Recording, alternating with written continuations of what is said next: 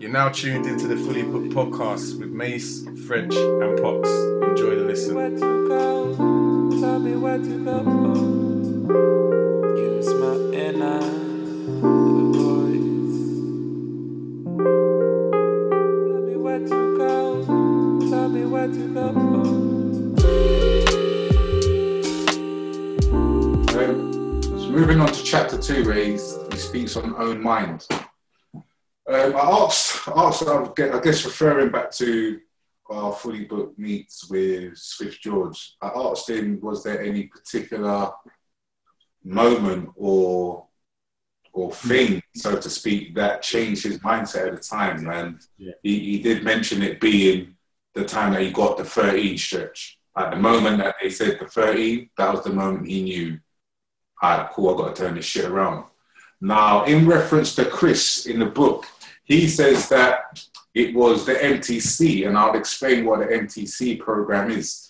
And he mentioned, this is his own quote, I attribute 90% of the reprogramming of my mind to the MTC program. Now, an MTC program is a modified therapeutic community course or program. It focuses on offenders with mental illness and chemical abuse disorders. They adapt existing models of therapeutic community programs for substance users for the growing population of offenders who present co-occurring disorders, that is, individuals with one or more mental health disorders combined with one or more disorders pertaining to alcohol or substance abuse. Now, the key to the treatment of MICA patients in the MTCs is the community method of treatment and the use of peer self-help. The reason why he was admitted onto this program was because at the time he was abusing alcohol and weed. He says, this is his own words. Yeah. So in regards to these kind of programs, do you think that they'll be useful in the UK? And I actually checked to see if they actually are in the UK, and they've got some kind of modified versions, but it's not quite as, I would say, intense or as focused as they are in the US.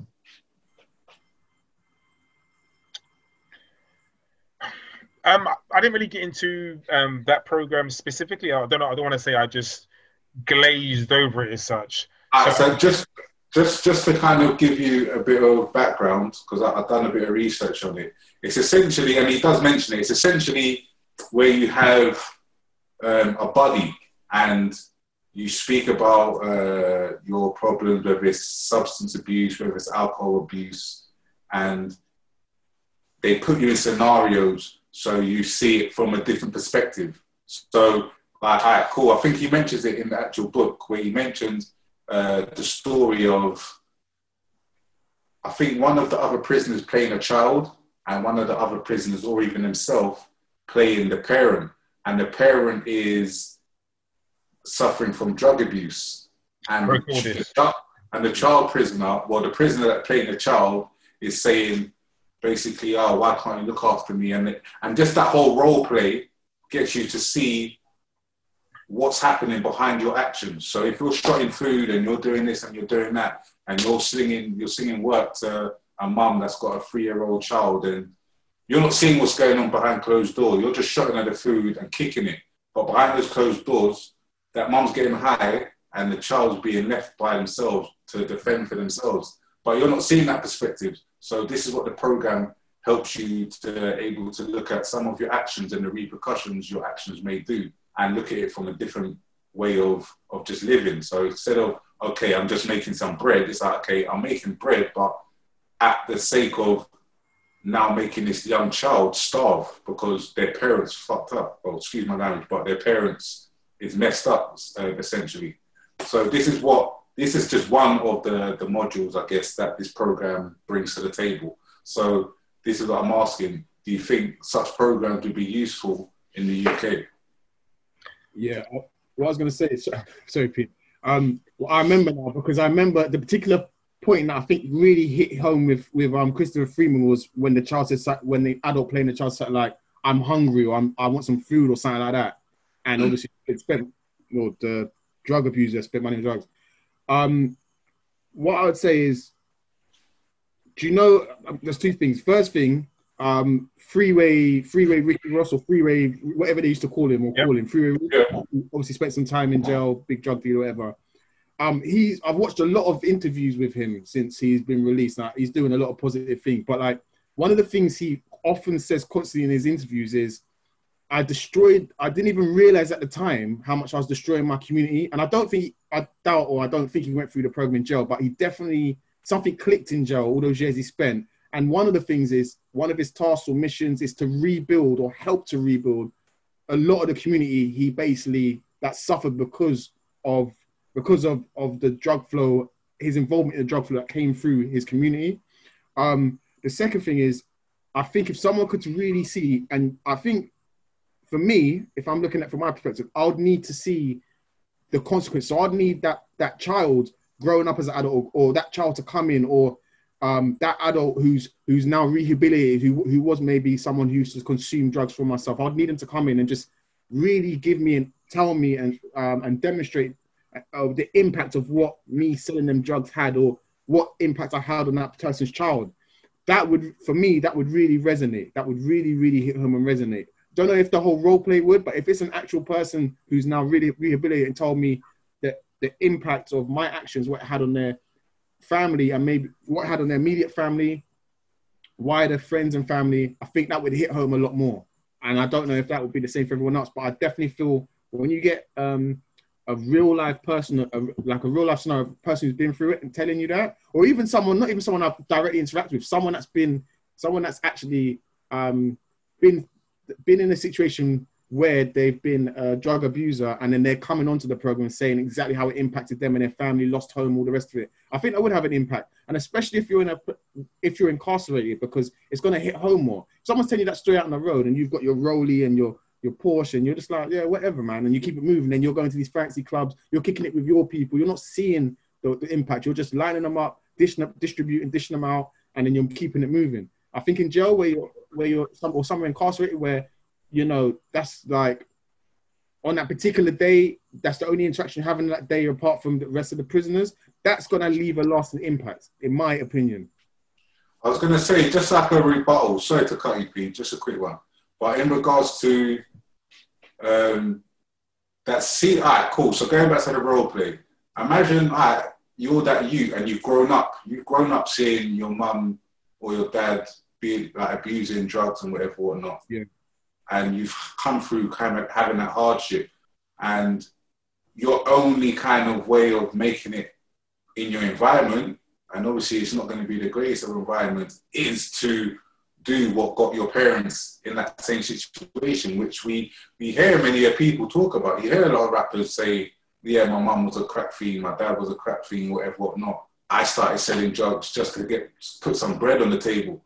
So it is easy to, not even to say criticize, but it is easy to almost stand from the outside in and say this would work and this wouldn't work. But there are people that actually live this experience and actually is that child that's in the role play, and they do grow up to almost follow in that pattern, unfortunately. It's true, but I think even with my personal example for my personal life, should I say, so when I was like younger, my older brother and my parts, they always smoked. I remember like my older brother got quite ill, and they've attributed it to the fact that he smoked, and that just put me right off. It just put me right off. A, because obviously my older brother got ill, but also B, because I remember going back to the financial hardships. There's a lot of struggles in the house with money and stuff, but yet, and one of the things I always hear was, yeah, but you've always got money to smoke you know what I'm saying? And that just put me off straight away. I was like, that put me, so it can have the reverse effect sometimes as well. Where it did with me, I was like, I'm not interested. Yeah, true. Hey, what was you going to say? Like just a couple of things really. I do believe therapy works, so I would be so for what I am going to say, it'll be hypocritical of me to say that. Well, I just think it'll be hypocritical. I'm going to kind of give like two different sides. So I believe therapy works. I don't doubt it in any way, shape or form. But I do believe like there'll be percentages of people who will obviously buy into the therapy, and there'll be people who will just continue doing what they do. Really, they'll take the information in, but they'll find excuses for why they should continue selling drugs, for example, in this case. Yeah, so like for example, I know someone who is or was or what have you selling drugs, and I remember having this conversation with them, probably a very similar conversation as to what they're doing and why, and the excuses they were giving. Well, like I sell to people who actually work in the city, so it's not a case of me just selling to people who are in my community. Yeah, in my community. Thank you. So yeah, that's a way they found of actually justifying doing what they do.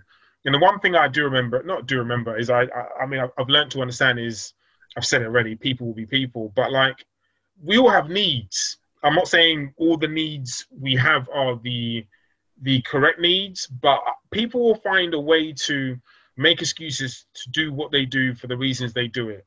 I mean, and it's said in the very beginning, I know we've had a conversation in recent time as to some of the strong stances I've had in regards to humans and people, and Mason's laughing, but like conversations like that. But like it said in the beginning, the world embodies empowerment. Some of the greatest men in the Bible were killers. Moses, Paul, and David. These are holy people. Society celebrates overpowering killing in sport, business, religion, and politics, and is evident in history. And it obviously went on to talk about Israel and Palestine. And there's no different on the ground level, where people are constantly competing with each other with absolutely anything. And as to like the Maslow hierarchy of needs, and not to go into that itself, but some of the basic needs, and just needing food, water, shelter. If you've got no other means of actually making money, people will go back to selling that. I was going to say rock, but will go back to selling what they need to sell. It's just convenient. It's not like history repeats itself, unfortunately, at times. Going back to the question though, in terms of whether the program would be useful. Personally, I do think it would be useful. I do. I think that, as P said, there's people that are going to either do what they're going to do and find reasons to keep on doing what they're doing. But I definitely think if you've got, for example, as I mentioned, in regards to having a buddy or accountability partner, I think that system definitely can help you look at the world in a different perspective. Because say you get put with someone that has been truly affected, like another prisoner, so to speak, that's been truly affected by some of the things that not you may have personally done, but someone that's in the same shoes or been booked for the same crime, and they can maybe give you more personable experience of it and what the effects are. I think those sort of things can help. And I think any kind, not to say any kind of help, but when we have these programs, that they need to be actually supported, not just on the inside, but on the outside of the jails and the prison. So it doesn't just stop at the prison, at the prison yard. Because what a lot of times happens is once someone gets let out, all that help that they was getting inside, all those programs tend to be dropped, and it's like, okay, cool, now it's time for you to fend for yourself. And what tends to happen is they revert back to whatever they may have been doing majority of the time, just due to not having the support network that they may have had during those particular programs. So that's why I think it would be a good idea to get those things started, but not just stop once they've left the jail or the prison. Because, as I said initially, it's all systemic, so it's all part of the system.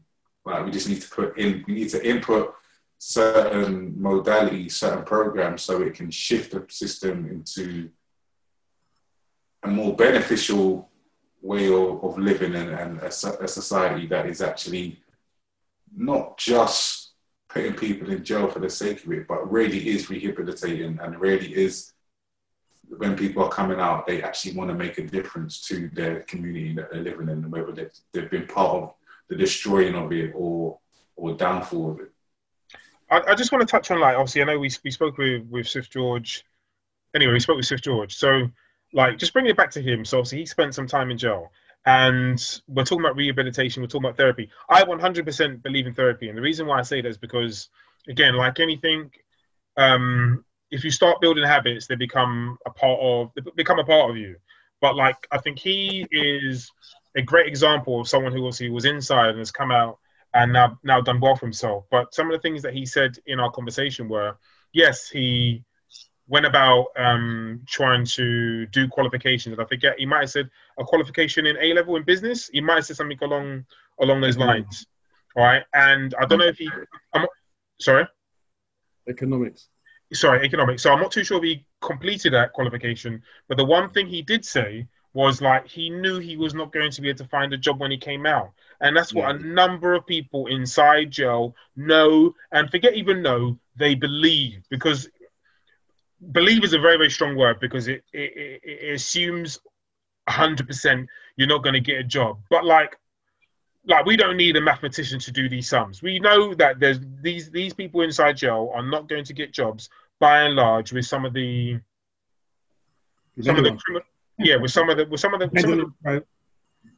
crimes they've done, or in some cases they don't even have to have done crazy crimes, but with their let's say their reputation, they're not going to come out and get jobs. So they unfortunately they have to fall back on fending for themselves.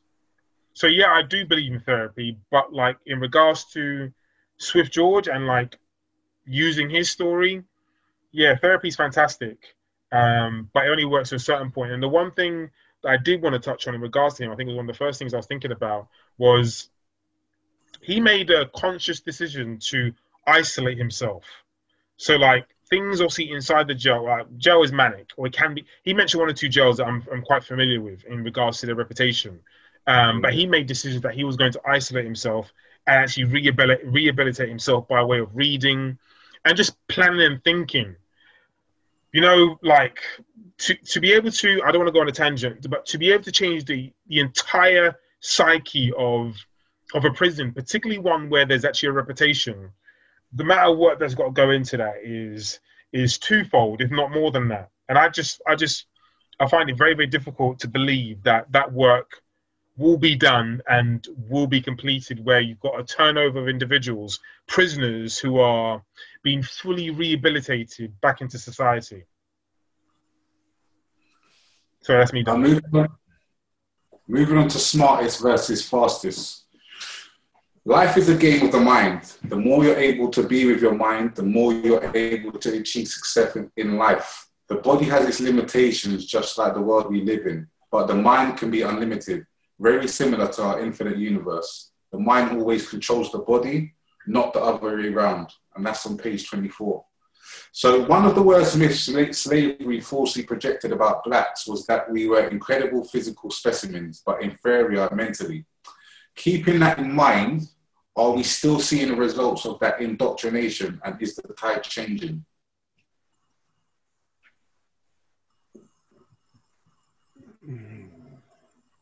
Sorry, Mason, are you going to go first? Or? I'm thinking. French asked some good questions, man. I'm thinking at the moment, P. If you can roll off. Are we seeing the results of that? Yeah, I still think we're seeing the results of that. I mean, I don't want to talk about football, but I mean, like in recent time, in regards to football, I mean, you still find those comparisons still being made. Whether it's, I don't like using black and white, but like we're talking about race. So like, black people are by and large known for being strong, quick, and fast. Can probably play, yeah. There's not, like, I don't want to say this is still the case now, but it's definitely still a notion that's still there. There are not too many individuals of our race where people believe they can play centre midfield. Generally believe they can play anywhere, barring centre half, goalkeeper, and centre mid, centre half, and goalkeeper. They can play anywhere else, but we can't play those intelligent positions where you actually need to use your mind to maybe dictate play. There are other examples where we see that as well, if I'm honest. So yeah, I think we are still seeing a result of slavery. And again, those things won't change in my lifetime, I don't believe, no. But I'm quite comfortable with that. I think there's something he says that I don't control what other people think, and I'm quite comfortable with that. Yeah, and that's in regards to basically, he says, yeah, it came clear to me I can't control other people. I don't control other people. I'm not fussed. As long as I can control my mind and what I think and ultimately what I do, I'm cool. I can't stress myself and put strain on my mind and my body as to the actions and thoughts of others. That's not what I can control. That question you asked, French, that question you asked, I think it was brilliantly summarized in the film Get Out. Exactly what I was thinking, still. Yeah, it was brilliantly summarized in the film Get Out, and I'm sure most people have seen it. I'm not going to go into depths of it, but I'll give just a quick synopsis whereby essentially there's a community of white people who they basically, what they do is they remove the brain of a black person, but everything else physically, the specimen, the body, they love and they keep it. So they're essentially keeping themselves alive and keeping themselves fit and physically able, but they're doing this by taking out the brain out of their kind of older, maybe like a rundown or less able bodies and putting it into like a black body, which they deem more physically fit as a specimen. And I feel like there were so many messages in that film, including that one. And what he done with that film, Mr. Peele, was he highlighted that question you asked, French, he highlighted how a majority of mainstream people, media, society view the black person, in how the black person is viewed in society. And when you asked that question, I was sitting back thinking, because similar to like slavery days where we would be entertainment, whether it would be playing music, whether it would be almost fighting amongst each other for entertainment. It's similar now because, P, I know you brought football into it and we've got a lot of kind of black influence in football, but it's the same how we were speaking earlier about music, football, with like music, football, what else is there? Entertainment generally. But then from a business sense, are we fired? Like, are these people, is there abundance of black people, especially where we are based in the UK, being fired at us, out on our screens, being fired at us? Might be different in certain areas, certain continents. And obviously I'm gonna say something like Africa, maybe West Africa, where I've never been to West Africa, but I'm hoping, and I'm guessing you're more likely to see a lot more black prominent business people every day, whether it's advertisements, media, whatever. But over here, it just seems as if it's not fired at us as much as it is entertainers. I definitely to follow what you're both saying. I think, yes, we are still seeing the results of the indoctrination by just going back to the points made earlier in regards to us just being seen as entertainers, whether that's music or sport. So that is our big pull. And I want to reiterate, there's nothing wrong with it. And I think it is great, and it puts us in a position to show our other skills. For example, Stormzy, he's now doing other things in regards to book publishing. Like he's been able to do that through being into entertainment. So there is definitely a positive that comes from it. I think, and even going back to that point, that allows us to see that the tide is changing, that there is more of an emphasis that we are able to do more things than just entertainment. I think one of the first winners of The Apprentices was a black guy, I believe. Tim Campbell. Was it the first guy or the second? One of the two. But I think it was the first. I think Tim Campbell was the name. Yes, Tim Campbell, yes, his name. Yeah. So again, that helps with the perception of we're more than just entertainers. We are adequate businessmen and we are adequate fill in the blank. So that answers that question for me. Anything else you want to add? No, nothing really for myself now. Cool. So in regards to sport and entertainment, just to kind of cap it off, he does mention that only 0.03% of high school players make it to the NBA. So that's 3 out of every 10,000 players. And he also goes on to mention more stats, including relating to the music industry, relating to – Weezy, Jay, and just to name a few. 0.03% of high school players make it to the NBA. So that's 3 out of every 10,000 players. And he also goes on to mention more stats, including relating to the music industry, relating to Weezy, Jay, and just to name a few. 0.03% of high school players make it to the NBA. So that's 3 out of every 10,000 players. And he also goes on to mention more stats, including relating to music industry, relating to Weezy, Jay, and just to name a few. So he points out that from a young man's perspective, from a young black male's perspective, their thought process could be and would be, what's wrong with shooting for the stars? If I want to be rich and powerful, why are you hating on me? What advice would you give to a younger person at this point? At this point, it's just about, and I think it's not the age old, but it's what, if you listen to a lot of top business people, what they always say, they don't make their money from one source of income. They have multiple seeds planted and planted around. And so what I say, you don't just put all your eggs in one basket. Simple as that. It's as simple as that. Every person, or not every person, but most people, a lot of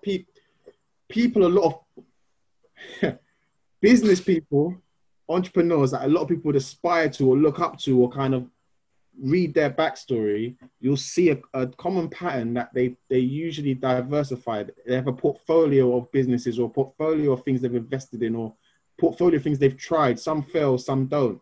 But the one thing is they don't just focus on one thing. They might have an overall focus on one direction they're going, but they might have other seeds that they've planted to feed into that focus. So that's the thing. It's about not just having one solid thing and there's no kind of fallback or option 2 or option B. Some people might say that, well, if I put all my energy into this thing because I have to make it or whatever, but you have to have other little things that you can try and going on, or you can try or have something to fall back on just in case. What if you break your leg? I know it's not right to think like that. What if? You don't know. Just have that little background thing that you can focus on, whether that's your education or whether that's something else. Whether that's, whilst I'm trying to be a footballer or basketball player, let me do a sports therapy course. Let me be the best I can be. So if it doesn't quite work out, I'm still going to be on that basketball field. I'm still going to be on that football pitch, but in a different manner. And I can still get that same feeling, that same buzz that I'm contributing towards the team's success. That's what I would say to like my child, or do you know what I mean? A family member or whoever. Myself, I'm still not sure. So I'm just thinking about, reflecting on what Mason said. There's a part of me which would say, obviously, go for what you're passionate about, but at the same time, be very mindful of, I don't want to say money is important. All right? The financial reward you will get from ultimately what is your passion about. And then obviously as you develop into obviously what your passion is, and you become established, as Mason said, then obviously there's a huge importance in being able to diversify. But I think business and things such as being able to diversify or invest in different things, I think are things that we should be taught from a very young age. So despite the fact that you might be passionate about, let's say, playing football, you should have a knowledge and an understanding of how to invest in things, and again, things of that nature. Great point. I think that's a great point.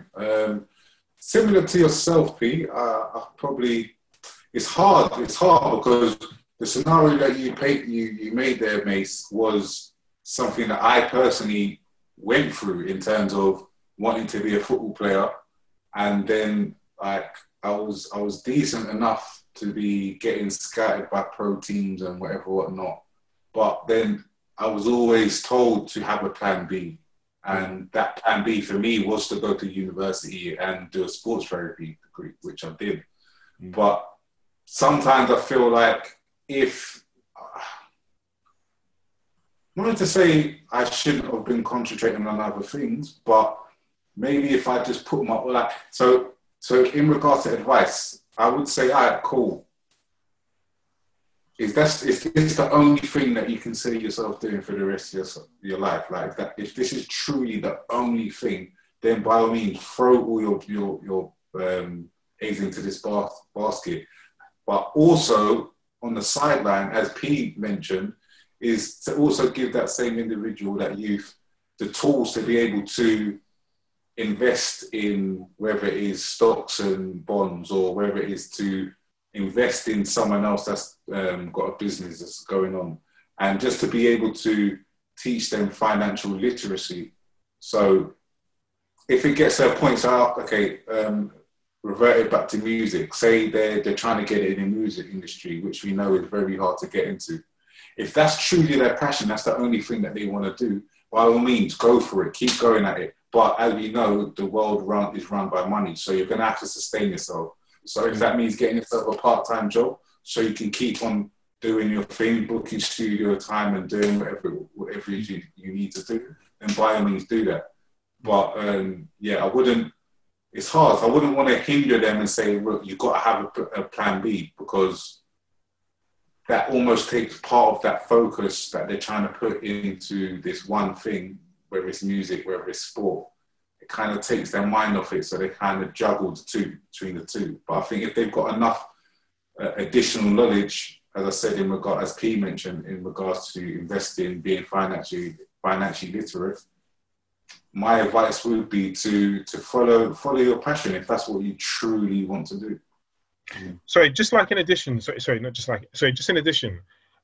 reason why I felt I couldn't answer that question probably in its entirety or even clearly is that, and I may even stutter over some of the things that I want to say, is that I was thinking about this today.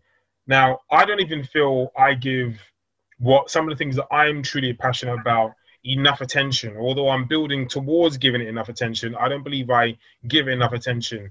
Things such as, and I don't even think I'm working on plan B, I'm just working on things which like are part of my makeup as to other things that I like doing as well. But as to the things that I'm passionate about and the things I ultimately want to do, I don't think I give them enough attention. So what I wouldn't want to do is to encourage, and I can't even say that makes me happy. I can't even say that makes me happy, the fact that I don't give the things that I'm passionate about enough attention. So I think it'd be very wrong of me to give that advice to someone else as to work on all this plan B thing. Don't get me wrong. Some people listening to this may say, no, that's bad advice. For plan B can go fuck itself. I'm not interested in, I'm not doing plan Bs. I'm doing plan A because plan A is going to work. Just make sure I want to make sure I use the correct words, but make sure you, beef up's the wrong word, but make sure you beef up your plan A, because I just feel execution is half the problem with a lot of people. It's not that your idea is a bad idea, it's that the execution to which you're trying to perform is just not good enough, and it kind of like bodes to or leads to, some people, they try something once, and because they see rejection, or they see a failed attempt, they go off in a different direction. It's not that you're doing wrong. It's just that you I don't know. You need to go another way. I think it'd be I think it's poor advice to tell someone to have a plan B, and I do think about that quite often. I will prefer to go plan A to the age of 75, 80 years of age. If it works, it works. If it doesn't, it doesn't. Fair enough, man. I think we're split on this one.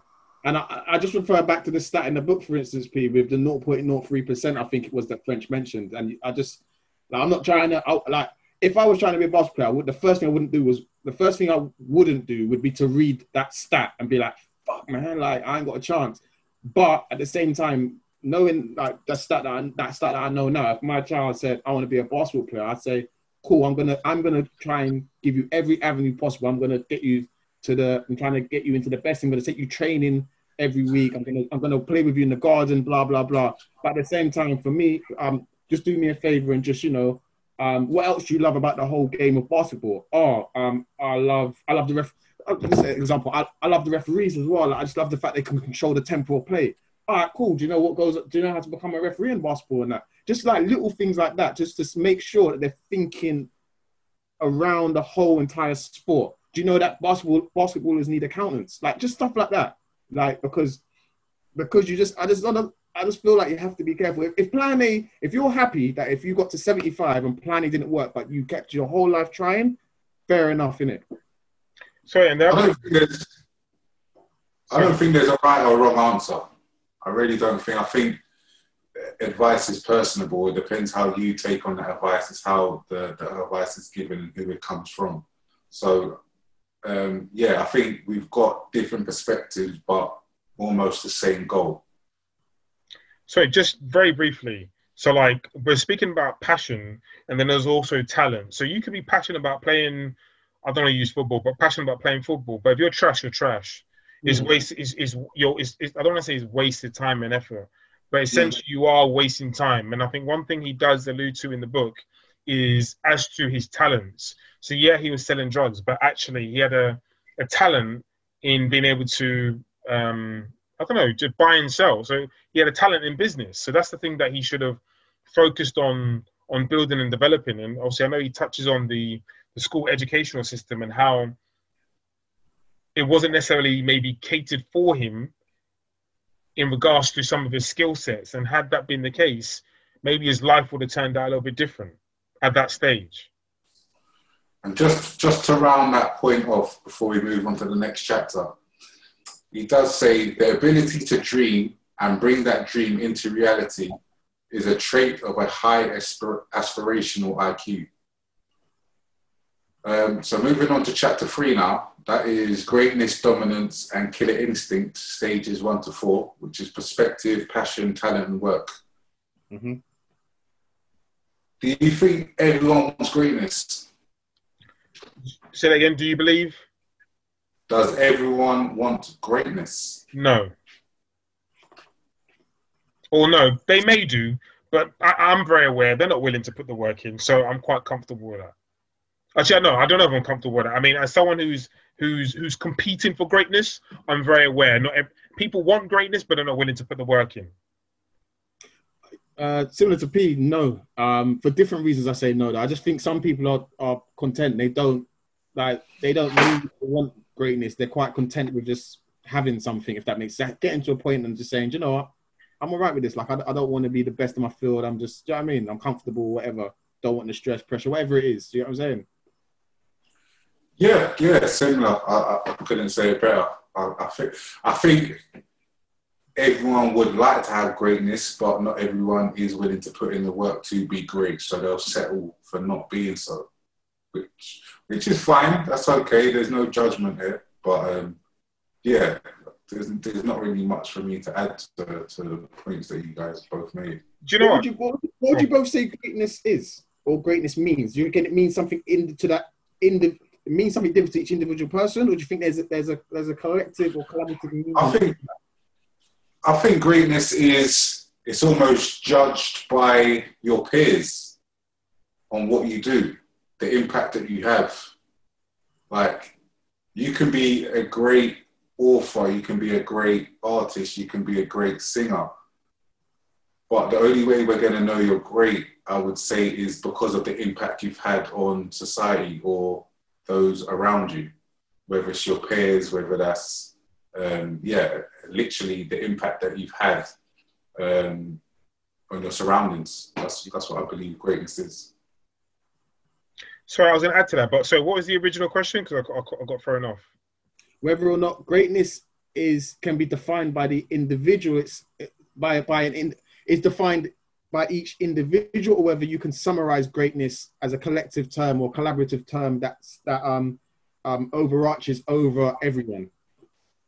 Sorry, what was the difference between? Because there was a sub question, but I don't know if that was the initial question. That wasn't the original question, because when you just made that last point, then you can say that as a collective, the Roman Empire was great, but not everyone in the Roman Empire was great. If that makes sense, you know what I'm saying? Yes. Yeah, so, what was the original question? I forgot, but I just remember. I remember it was something in relation to whether is greatness something that say I might see greatness as something different to French, and French might see greatness something to you, or does greatness mean something that we can all say that's greatness? We can point to that wasn't it. No, the question was, do you? No, French art. Do we all aspire to greatness? Oh, you're talking about French. I thought you were talking about the sub question. No. All right, apologies. Sorry, no. Do we all aspire to greatness? And I know I answered it originally in saying that, yeah, we do, but then obviously some people settle for X, Y, Z. And that's it. Mason, you went on to talk about, no. So we were talking about plan A and plan B to begin with. So, no, I'm talking about what we're Yeah, if you allow me to finish, maybe you understand. All right, cool. So I'm going back into chapter 2. So, I mean, at the back end of chapter 2, we're talking about people having a plan A and a plan B. Personally, what happens, I think people have a plan A, all right, in regards to greatness and what they're passionate about. and then people just settle for plan B. So, for example, you might aspire to, I don't want to use football again, but yeah, okay, we'll use football, all right? Become a footballer. And then ultimately you realize you don't have the hunger, the passion, and the determination to become a footballer, and you settle in some cases for something which keeps you in the industry. I'm not saying that's the case in all circumstances, but you can still be great in that plan B, though. No, I don't deny that in any way, shape, or form. And in some cases, that actually might be your calling. But what I'm saying is, but not everybody can be great in that. So, like, some people, I think Mason gave a good example. I know, but I just think some people settle. Like, okay, I'm not good at that, but what I'm going to do this. Go on, Mace. No, I want to move on because otherwise I know if I say something, it's going to come back. Yeah, all right, cool. Okay, and just before we go to chapter 4, just to wrap up what I was just saying, and he mentioned it himself. He says, nothing worth having comes easy. Success is a process that takes time. Great work is the invisible engine